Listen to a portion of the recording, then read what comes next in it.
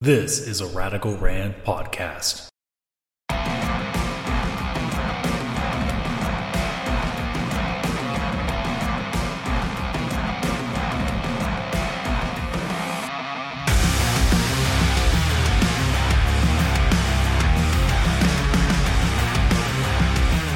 Hello everybody, welcome back to the Radical Wrestling Podcast. I am Adam, aka CS Radical here, and we have a lot to go through. So obviously AEW, as per usual, we have a couple of news stories that are, I guess, quite buzzworthy. So, do we start with the fun or do we start with the really, really bad?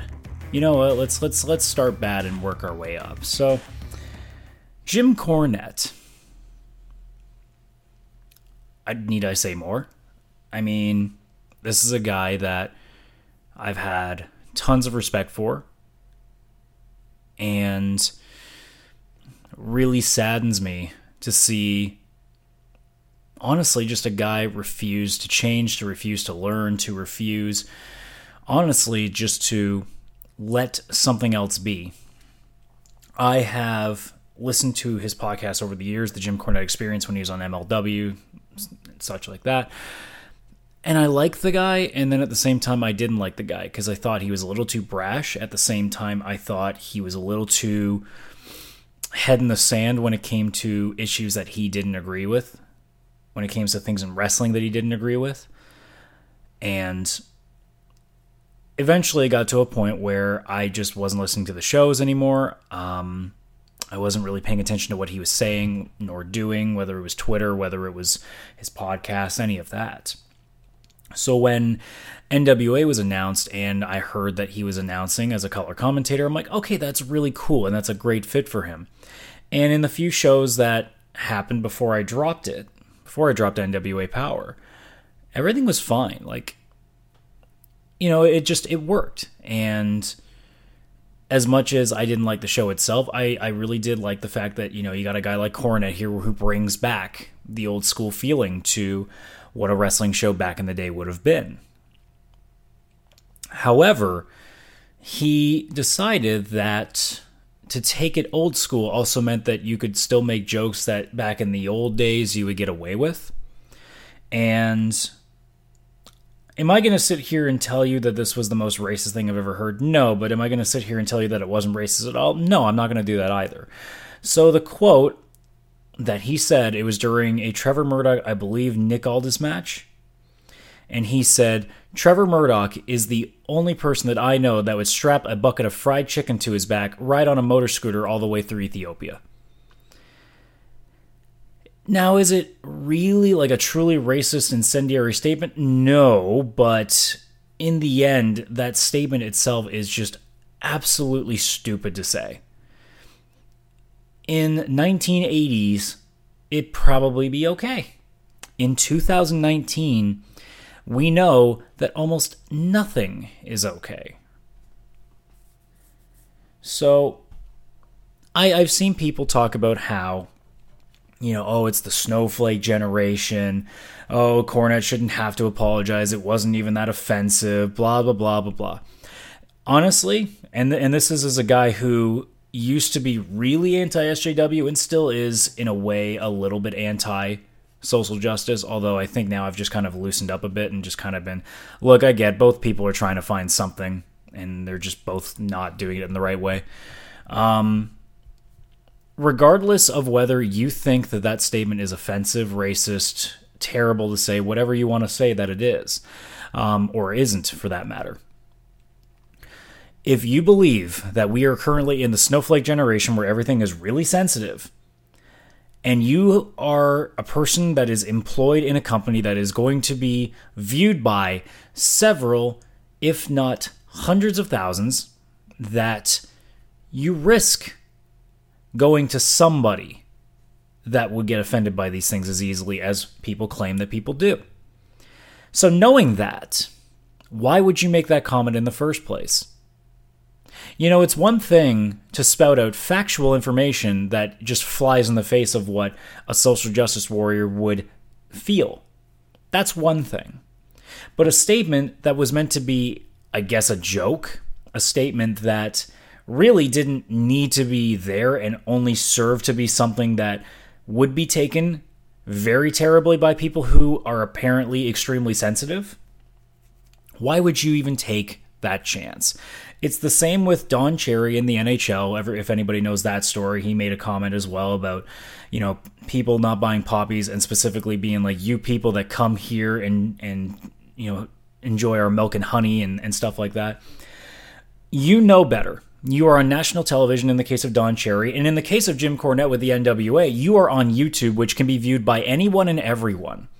And you are deciding to take that platform and say something that you know is going to rile up those people. And if you are part of a company that is trying to get its footing and trying to get a television deal for that matter, you are not going to help anything. That comment is not going to boost a rating. That comment is not going to get anybody over. That comment doesn't serve to do anything positive. So it was a waste of a comment, and it was a stupid thing to say, knowing, because I know Jim Cornette is very aware of the sensitive culture out there, and he still makes a comment like that and thinks nothing is going to come of it. And I've heard in various responses to it that, he is saying like, I didn't mean to say it in the way that it wasn't meant to be anything harsh. And it's like, I don't care. Honestly, I don't care. In this day and age now where we have become so aware of all these things, you should know better. You should know better. It's not like I'm going around anytime I talk about this podcast and saying something about black people or saying something about women that would be considered offensive. When I talk about, say, women's wrestling in AEW, for example, I'm not sitting there and saying that, it's bad wrestling because it's women wrestling. No, I'm saying it's bad women's wrestling because some of the women that are wrestling in that promotion are not very good. That's not the same thing.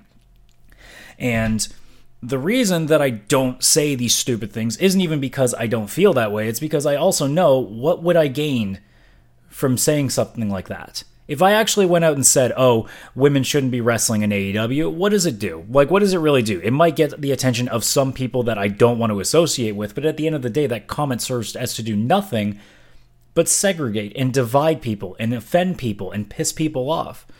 My job is not to make people upset. My job is to talk, is to have a conversation. And Cornette's job was to get talent over, was to get the product over. And all he does with a comment like that is make the product worse, is now put a stain on Trevor Murdoch now. So anytime somebody looks at that, they're going to think, that's the guy that Cornette put that stupid fucking line on. So all he's done to serve, as a guy who talks about what draws and what brings people to the dance, he certainly did nothing to help Trevor Murdoch, and he certainly did nothing to help NWA. So at the end of the day, I still respect Cornette for what he did back when he was in his prime, but today in 2019, the guy needs to do one of two things. He either needs to take a very serious step back or to go away.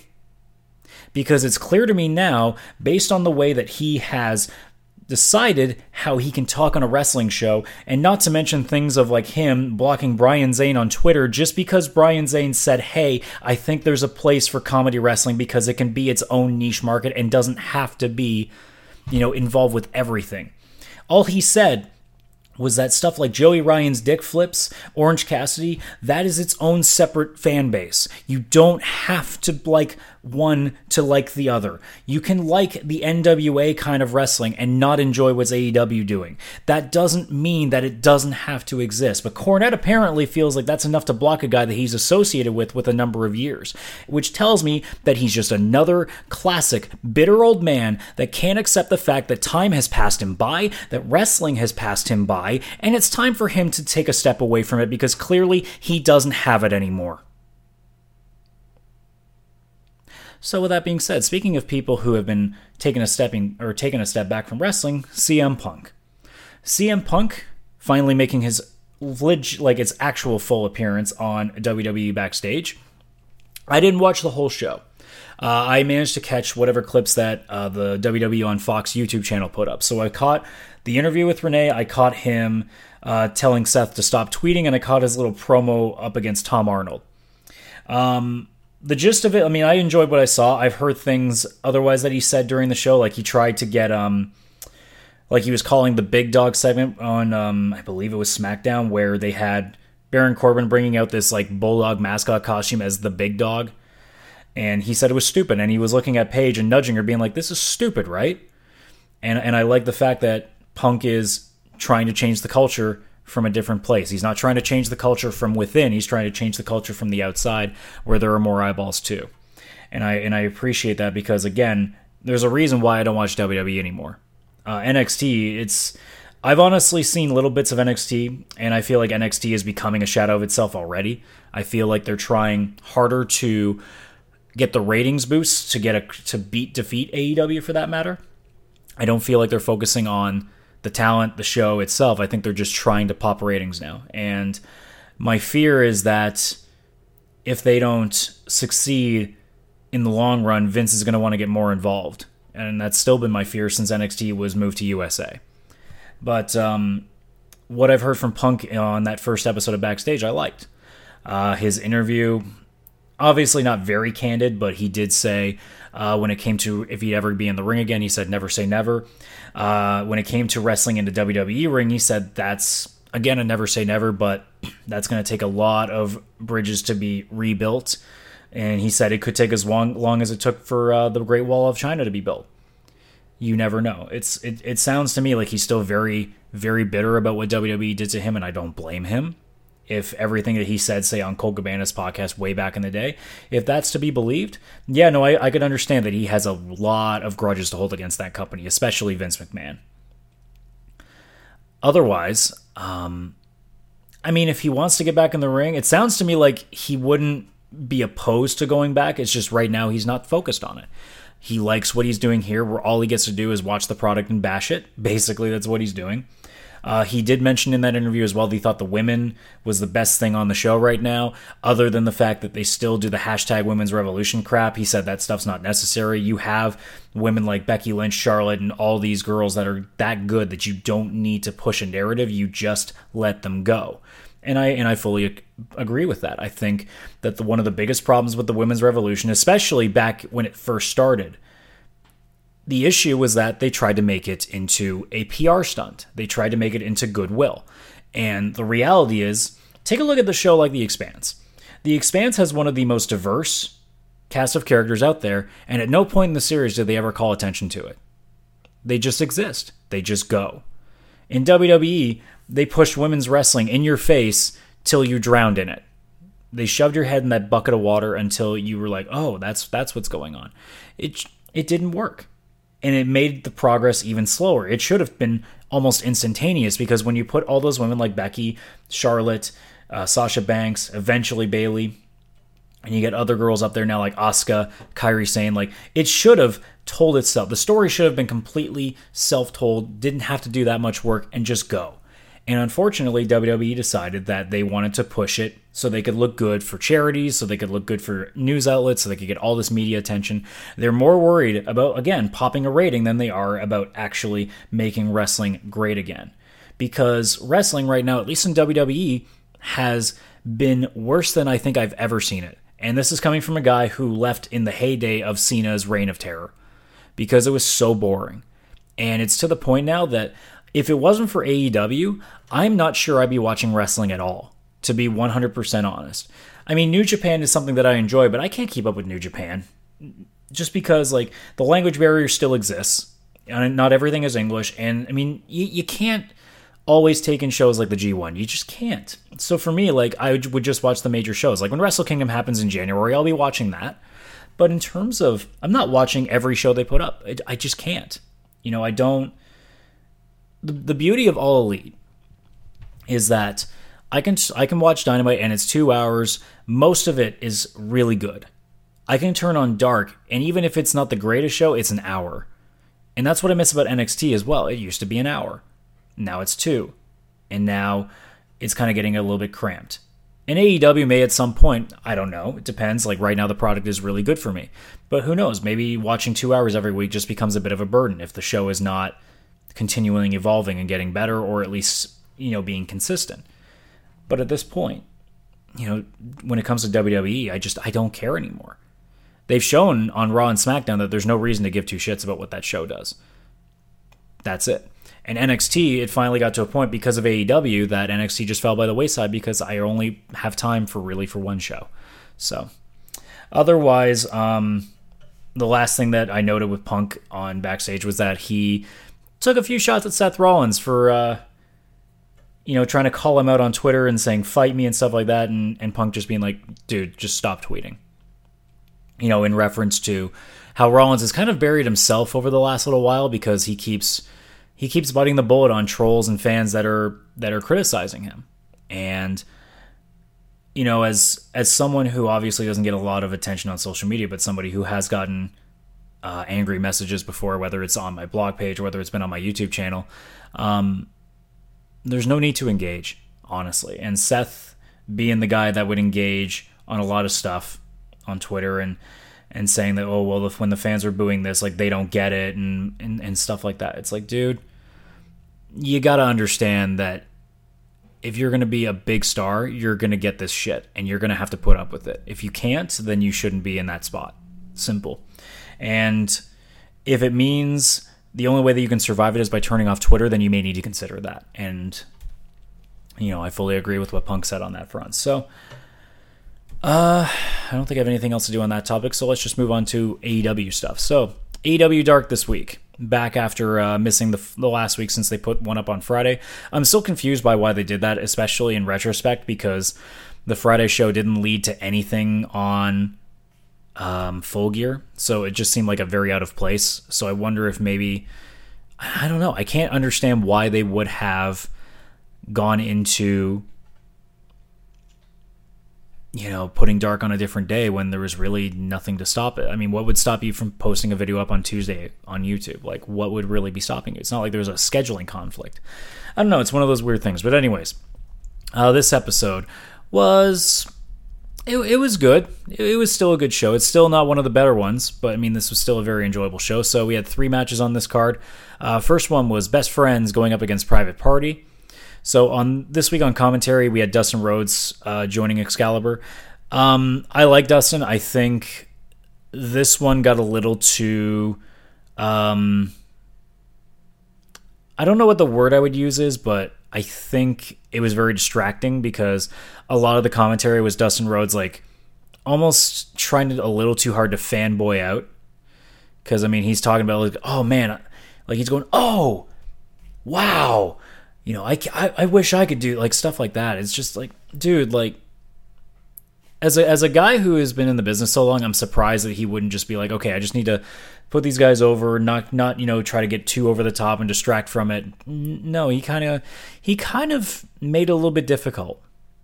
So there were different points in the match where I'm just like, okay, dude, like you need to take a step back here. Otherwise, a few moments that I know down here. At one point, Mark Quinn took a set of the beads that he had. He threw it at Orange Cassidy, so Orange Cassidy just like slowly picks them up, puts the beads on. That gets a bit of a pop. At one point, Private Party starts posing on the ropes after they take Best Friends out of the ring.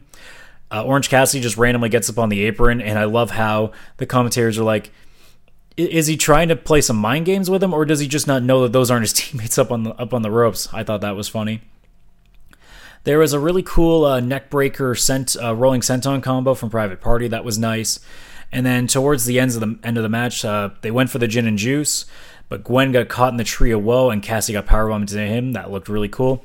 And eventually, Trent would pin Isaiah Cassidy with the Strong Zero from the assist from Chuck Taylor, and Best Friends get a win, which they haven't had in a little while, if I remember correctly. Next match on the card was a tag match of Riho and Britt Baker up against Big Swole and Chris Statlander, who I've never seen before. Right after the very beginning, I knew I was going to like Chris a little bit because she was messing around with Aubrey before the bell. She's like half like prodding her, and Aubrey's like, hey, knock it off. I thought that was really funny. Very early in the match, again, like I'm not understanding Britt Baker. I'm really not liking the fact that she's getting this push still. Her record is way too good for how good she is in the ring. There's definitely girls that deserve a little bit more than she does. Granted, there's also a few girls that deserve more of a spot than she does, and yet I think because it's a cool thing. This is one of the few things that I think AEW is trying a little too hard on when it comes to getting some nice PR, because it's a cool story to have a girl who's wrestling and a dentist as her career I'm sure like they're just trying to push a little thing towards it. It's just, I don't know. I don't think she's good enough to get that spot yet.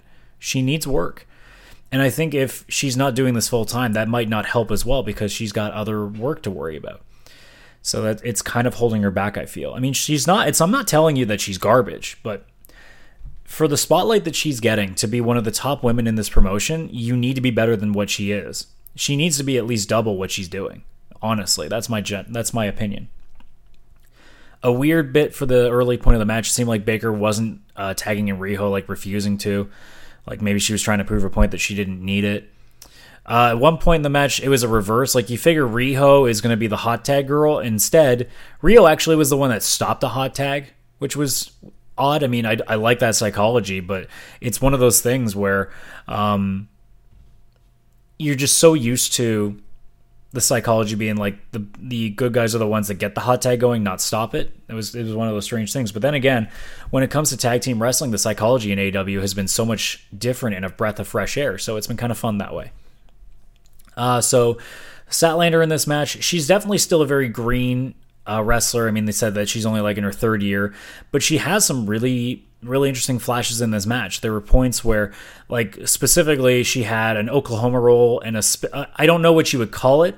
I call it a spinning fisherman bomb. I don't know if that's really what it is, but that was the best I could come up with. But I actually, by the end of the match, really liked her. She's the kind of person that I look at and think, okay, there's some real potential here. Otherwise, there was a weird cover where Swole was using Riho on top of Baker to get leverage on the pin, and my brain just went, is that actually legal? Like, why is Aubrey counting that? But, you know, it is what it is.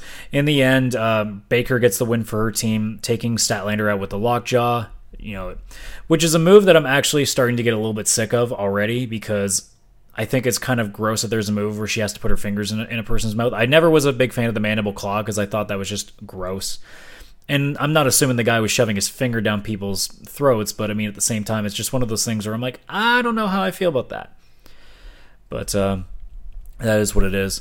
There was another undesirable to undeniable segment that was with Justin Roberts this time. Thank God they didn't talk about how Jim Cornette called him a pedophile on his podcast once. Speaking of things Jim Cornette said that I will never understand why you would say. Again, like I've gotten to the point now that I'm just going to casually mention these segments, but they're all like nice little quick interviews where you usually get to talk with people that you don't see nearly as much on the show, or guys that, you know, are a little bit more like unsung heroes. Like the QT Marshall thing I thought was really cool. Stuff like that. I think that's really interesting. You know, I'd love to hear even a thing like, I love, as a guy who has obviously been watching him on YouTube for a while, I'd love to see them do something with Chris Van Vliet, because, I mean, this guy went from, you know, just a guy doing YouTube interviews to, you know, getting stuff on television and then now becoming a part of AEW. Like, that's such a cool thing. Otherwise, we had the Young Bucks going up against the Strong Hearts, that being T-Hawk and El Lindaman. I was really happy to see both those guys back together. We haven't seen, I'm trying to think, is it El Lindaman we haven't seen back in a while? I think T-Hawk's the one that we've seen a couple of times since. Excalibur was having trouble remembering which one of the two it was. That was interesting. And my notes are kind of actually screwed up here because I forgot to write down what the finish is. But the Young Bucks did win the match, and it was a very quick match. Like, I enjoyed this match, but I have almost no notes for it because the match was so much faster than I assumed it was going to be. You know, I expected, you know, a 15-minute, and I think this thing was under 10. I think it was like maybe 8 or 9 minutes. There was a lot going on. I mean, there's nothing like that I can sit here and make a note of, because generally speaking now I've done this podcast enough that I'm not just going to, every time there's a suicide dive or like a big thing off the top rope, like I'm not going to note everything. It's going to start to get to a point where I talk about like some of the more interesting spots I see or the psychology things and things of that nature. But in this match, like, it's a Young Bucks Strong Hearts match. Like, do I need to explain this too much? I mean, you've seen both the teams at this point. You've got a pretty good idea on what these guys are doing. And, I mean, it's a Bucks match, too, so you don't really have to think of much. But otherwise, let's get to AEW Dynamite, which had quite possibly one of the best matches I've seen in a while, and one that surprised the hell out of me. And, you know, for a show that has now had a couple of months to really get its footing here, and I'm still sitting here enjoying every single show, which is fantastic and such a refreshing thing, because I was so worried in the very beginning that, I would like it to start and then eventually I'd slowly, start to lose a little bit of interest in it. And so far, as we have now been past one pay-per-view, not only have I not gone down on the product, I'm getting more and more impatient every week to watch, and I'm more impatient to see certain things happen. So let's get right to it. So the first match on the card, like I said, one that was fantastic. We had Phoenix going up against Nick Jackson of the Young Bucks, because Matt is injured and I don't believe is coming back till the following week. Nick has not wrestled a singles match in 1,627 days, which was, so that's like what, 4.5 years, I want to say? So that's a long time. And for a guy who hasn't done that in 4.5 years, he looked like he belonged in that spot. A note that I thought I saw at the beginning, like I thought during Phoenix's entrance, he tripped on himself, like walking on the stage. I thought that was a little bit strange. Like it just looked like he just like stubbed his foot or something and just kind of like fell forward a little bit. He didn't fall down, but looked like he tripped himself up. The opening exchange was fantastic. Just them flying all over the place. A lot of kicks being thrown. It almost looked like an action sequence. That was fantastic. There was a really good tightrope hurricane run by Nick. Obviously, Phoenix doing his tightrope walk into a kick. He did that a couple of times. This was all over the place. Like, I literally have just a note in here. It says, both men just all over the place. The fans were going bananas throughout this match. Obviously, as an opening match, this is what you do to get the crowd going. In the end, I had a feeling for a second. I'm like, man, like how cool would that be to get Nick, a win in his first singles match in forever? But it was not to be. Phoenix hits what I can only call a spinning muscle buster and gets the pinfall on Nick. Nick goes for the handshake. Phoenix just says, nah, fuck off, and just leaves the ring. So the Lucha Brothers continuing to show a bit of the heel side, which I think makes a lot of sense when you have somebody like Pentagon. Although I don't know if the fans will ever take to it, because the fans just fucking love these guys. Otherwise, next up here we had Hikaru Shida going up against Britt Baker. I assumed that this match was going to be whoever wins this is getting the next shot against Riho, so I figured Shida was going to get the win. I was right in this. Baker looked really rough in the early moments of this match, and again just shows that, I don't know, like this girl just, there's some polish that's needed. And I think, again, if it has to do with her not having a consistent wrestling schedule, that she's just not locked in ever, it doesn't seem like things are going very well for her. There were a lot of moments where I just watch her and be like, man, you're sloppy. What the hell? Why are you getting this spot if you're going to be this sloppy all the time? It's the same with Allie getting the time that she's had. I'm just like, why? Like, it's clearly not working. But at one point in the match, I'm not sure what happened. I never caught it. Baker seemed to be getting a bit of a cut in the nose. I don't know if maybe a shot got a little too close. Maybe she ran into something. I'm not sure what happened, but it wasn't like a very, very bad break. Like she might have like popped her nose a bit and like a little blood came out, but it wasn't terrible. Otherwise, few exchanges here and there. Shida finally got caught in the lockjaw, but she never really got a heavy lock to it. I don't know if she actually ever got the hand on the jaw, but Shida did manage to escape by getting to the ropes. One point she does the D, she hits the Falcon Arrow, that gets a kick out, much to everybody's shock and horror. And then eventually Shida would hit the running knee and pin Baker. So it's not implied, but I would assume that the next person getting a shot at Riho will be Shida, and I would fully suspect that Shida is going to be the one to do it. I mean, is it possible that Riho just keeps it and keeps going till either Nyla gets her run, because it seems like they're trying to get Nyla into a monster run now, or maybe Brandy gets it because Awesome Kong helps out? We don't know. I think it's going to be one of the three at this point, and my money right now is on Shida just because I think they're pushing her a little bit more.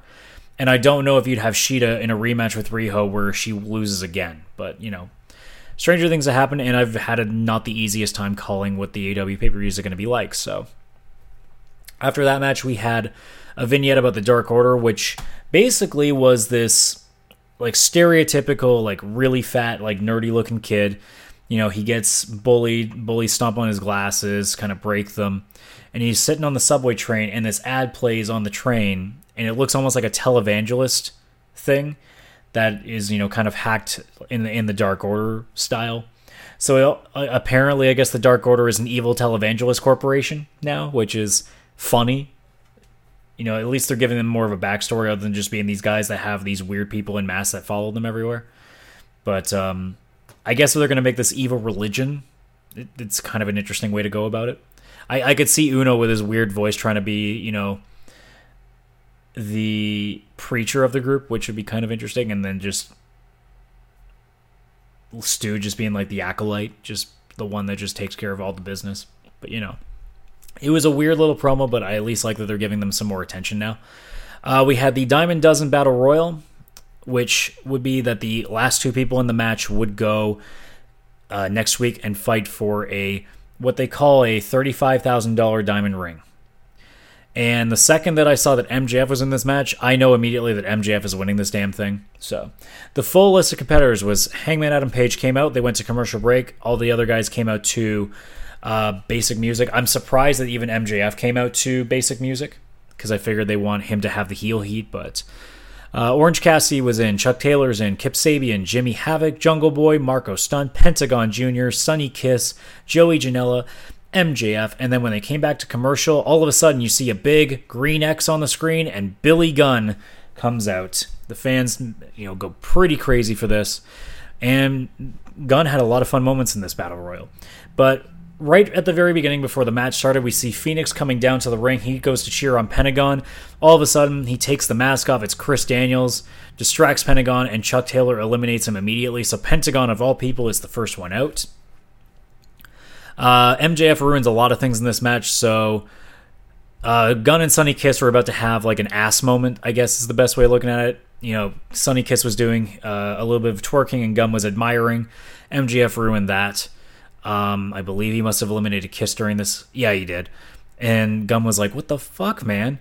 Eventually he eliminates Havoc and Stunt. Havoc comes back in and starts staple gunning everybody, including Chuck Taylor in the balls. I was really disappointed that Chuck Taylor didn't do his normal like girly scream that he used to do in Chikara all the time. That was disappointing. Janela went to the top rope at one point. I don't know what he was going for, maybe the elbow drop, and Spears came out of nowhere and took out Janela with a chair that knocked him off the apron, and that was it. Orange Cassidy was finally going to do something against Billy Gunn. He does the couple of kicks. He goes to do the super kick, but MJF grabs him and throws Cassidy out. Gunn just stares at MJF and says, that's twice now, you son of a bitch. And he goes to throw MJF out, but Wardlock comes out and distracts him. So I thought MJF was just going to toss him out, but Page actually threw Billy Gunn out. That got a bit of a groan. Penelope Ford came out, or she was already with him, I can't remember. She grabbed Taylor while he was on the apron about to jump back into the ring, and then Sabian took him out. They kept, at some point, MJF got thrown out of the ring or knocked off the apron, but he went under the rope or something, and everybody's like, well, they kept saying the number like it was one less, and I'm sitting here being like, I never saw MJF eliminated. You would have made note of that. I'm not stupid. I hate it when they try to pretend like MJF is gone. Like, you can do that with somebody that's a little more understated, but, I mean, it's MJF. We're all paying attention. So the fact that they were trying to act like he was eliminated, it's like, dude, we would have known because everybody would have lost it. Jungle Boy eliminates Sabian. So they keep saying, oh, that's it. It's just him and Page. That's it. The bell hasn't rung. So again, they're trying really hard to sell it, but it doesn't work. That finish is really difficult to pull off because now that we've seen it so many times, we actually pay really close attention to who got eliminated. So obviously MJF sneaks back in, just pulls Jungle Boy off the apron, and that's it. So it's going to be MJF against Adam Page next week. And you know that, like I said, MJF has got to win it. If it's a diamond ring, Page is not going to win it. What does Page get for winning that ring? MJF is going to have it, and then he's just going to friggin' rub it in your face. Like, I get this stuff because I'm worth all that. This is what I am. Like, he's going to just be a dick about it.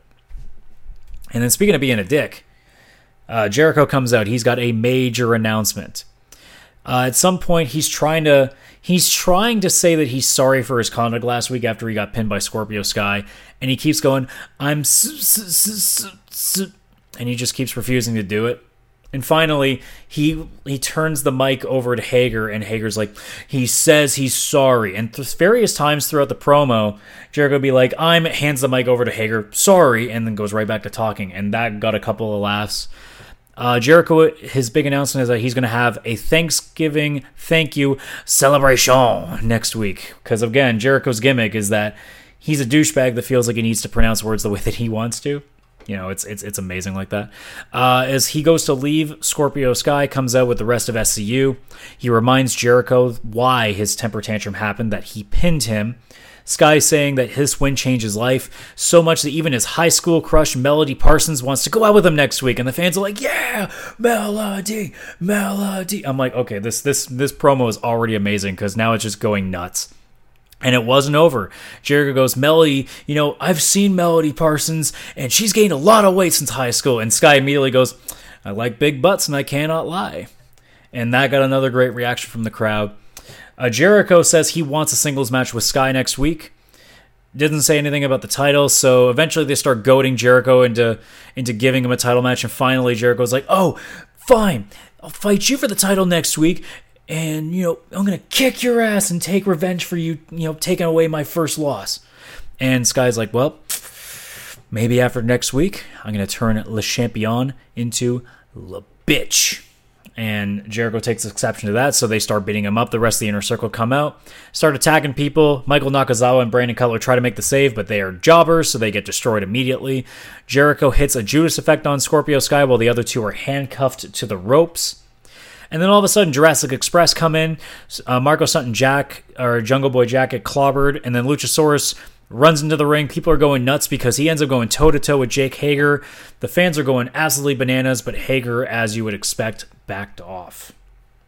So if that's Hager's first match, what a cool first match that would be, to have those two going up against each other. That'd be awesome. They go to commercial, and they keep the Jurassic Express in the ring because Luchasaurus is going to go one-on-one with Peter Avalon as his return match. The match goes 30 seconds. Peter Avalon comes out and says, I hate the dinosaurs. They're dead, blah, blah, blah. And, Lucha just kicks the shit out of him. Hits a tombstone, like what I can only call a tombstone faceplant, I guess, in a weird way. He sets him up in the tombstone spot and then grabs him by the legs, flings him out, and does like a faceplant with him. That looks pretty cool. I almost look at Luchasaurus and be like, man, he should just do a tombstone. Man, that'd be a perfect move for him because he does the tongue thing anyway. Otherwise, just a squash, just to be like, okay, Luchasaurus, he can do singles damage. It's just to get him over, is be like, this guy's dangerous. Probably to set him up with Hager at some point. I don't know if it's going to be any time this year, if they're going to wait all the way to the pay-per-view. Not sure. Second last match on the card, we get Private Party going up against Santana and Ortiz. This match was dedicated to the late Matt Travis, who was killed tragically when a dump truck made an illegal U-turn while he was on his bike. So both teams were trained under the guy. In fact, I believe they were saying Santana and Ortiz were pulled off the streets. Like this wasn't a storyline. Like the guys were literally like guys on the street. Travis convinced them to join up and let him coach them into wrestling. There is a lot of great tandem offense in this match. Santana did an avalanche Russian leg sweep. Ortiz shot from the ropes into a DDT, and then Santana did a stalled German altogether in a quick 5-second succession. That was cool. Another tandem between those two guys. He does a stalling vertical suplex. He tags in Ortiz while he still got, I believe, Quinn in the air, and they kept switching. So I think like several times they would switch. And finally, they did the suplex. Another Falcon Arrow kickout happened in this match. I think Excalibur is gonna just pass out at some point. He's just, from all these times the Falcon Arrow doesn't work. At one point, Cassie actually seemed to have the pin, and 3 didn't get counted. I'm not sure what actually happened. They try to claim that it was a legal man issue, but I'm positive that the correct man was in the ring. Then they try to say, somebody pulled the referee's leg, and that kind of interrupted him. It's like, I didn't see that either. So I don't know what happened. If something was supposed to happen and it didn't happen quick enough, I don't know if their timing was off, but either way, it didn't quite work out the way that it should have. At one point, they go to grab the sock filled with baseballs. Nick Jackson runs out. He grabs that to take it away. And then out of nowhere, even though they failed the first time because of Quinn's leg being worked on during the match, they do the gin and juice and actually defeat Santana and Ortiz. I was 100% certain Santana and Ortiz were going to win this match because it was going to lead to a title match against Scorpio Sky and Frankie Kazarian, because my assumption is the first titles that are going to change is going to be this belt, the tag titles, and Santana Ortiz being the first ones to do it. That was what my assumption is. With them losing to Private Party, it seems like it puts the record back a bit. At least it gives Private Party a reason to be like, hey, we deserve a shot too, even though they've already had one. But I like the interest in that. Otherwise, Guevara came out after the match. They start 3-on-2ing Private Party until Dustin Rhodes comes back with full cast still on and starts playing Cowboy Bob Orton, just knocking people down with the cast. Before our main event, we had a quick promo with Kenny Omega talking about how he'll be fighting Pac next week. Straight up, he just says, you know what, I've done a lot of soul searching, and I think where my troubles truly began was with you, Pac. At All Out, you defeated me, and since then, I've been struggling, and now I get a chance to get revenge, and he's going to get his rematch next week, and he's going to right that wrong. I feel like something's going to happen, he's going to lose, and that downward spiral is going to continue.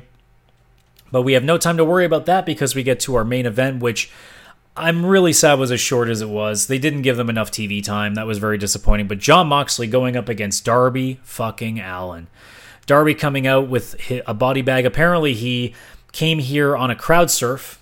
He put himself in a body bag with the Mox labeling on it. And they body surfed him, or crowd surfed him in the body bag. He comes out to the ring dragging that body bag with the skateboard in hand.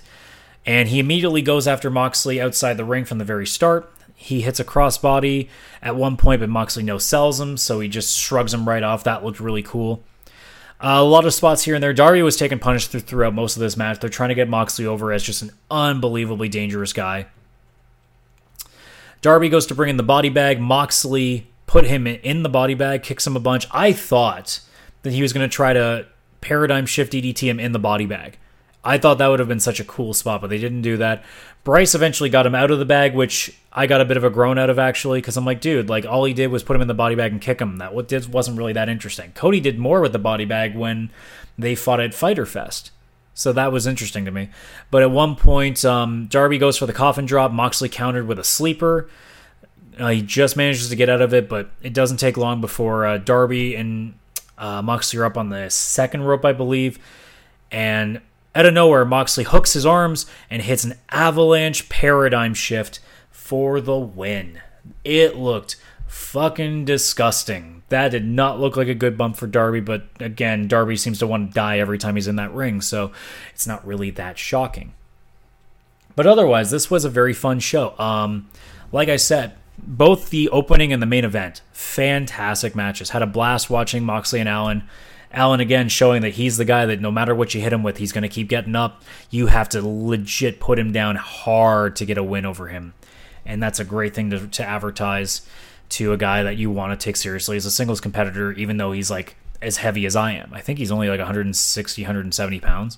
So there's that. But like I said, the opening match, Nick Jackson and Phoenix, definitely the best match on the card. I couldn't believe how much fun that match was. I thought, okay, it's going to be a bit of a spot fest, but they'll do a couple of cool things. No, man, that was an unreal match. I was all over the place with that. I loved every minute of it. The crowd loved every minute of it. They were going bananas the entire time. And if it means we're going to see more matches like this, and I would love to see the Bucks. I'd like to see all these tag teams have singles matches. I noted that, I think last week when Trent had a match with Pac. I'd love to see all these guys that are traditionally tag guys get a chance to have singles matches. I would love to see Pentagon on his own. Pentagon and Moxley would be an unreal match. That's where you get can you imagine those two in an unsanctioned match? Because if you remember Pentagon and Vampiro and Lucha Underground, how ridiculous that match is. You put him and Moxley together, wow, that would be crazy. But, a lot of teams like that. I'd like to see Santana Ortiz going, Ortiz especially, just because of how insane he is. Put him with Chuck Taylor or Orange Cassidy, somebody that he can have fun with. Even the Private Party guys, I like to see what they can do on their own. And that's the beauty of what AEW is doing right now. They're taking chances. They're doing stuff you normally don't see. Whereas you're so used to the status quo of, if you're in a tag team, you're not going to be wrestling singles matches for a while. Obviously, Nick's case, that's what it was. He hadn't wrestled in over 4 years. But, all in all, great show. Enjoyed the hell out of it. And once again, looking forward to next week. So that's going to do it for the Radical Wrestling Podcast. Thank you so much for watching or listening, depending on where you're getting this from. If you are here on YouTube, like the video, subscribe to the channel, share the video, and comment below. If you're listening to this on any audio service where you have the ability to rate the show, please do so. Give me minimum 4 stars. You know, I know Meltzer can't always give 5-star ratings. I know you can't give me any 6s, but, you know, at least if you can give me a 4-star, I'll take that happily. Same deal if you're listening to this on audio, share this with any of your friends that are big into wrestling, especially AEW. And then if you're looking to follow me on social media, you can follow me on Twitter at CSRadical. I don't use Instagram very much, but there is CS-Radical, which is mostly an anime account, but it is what it is. Otherwise, if you want to give me any sort of an email, whether it's questions, comments, anything of the sort, you can email me at askcsradical@gmail.com. So, with that being said, guys, thank you so much for joining me on this edition of the RWP, and we will see you on the next show. Take it easy, everybody.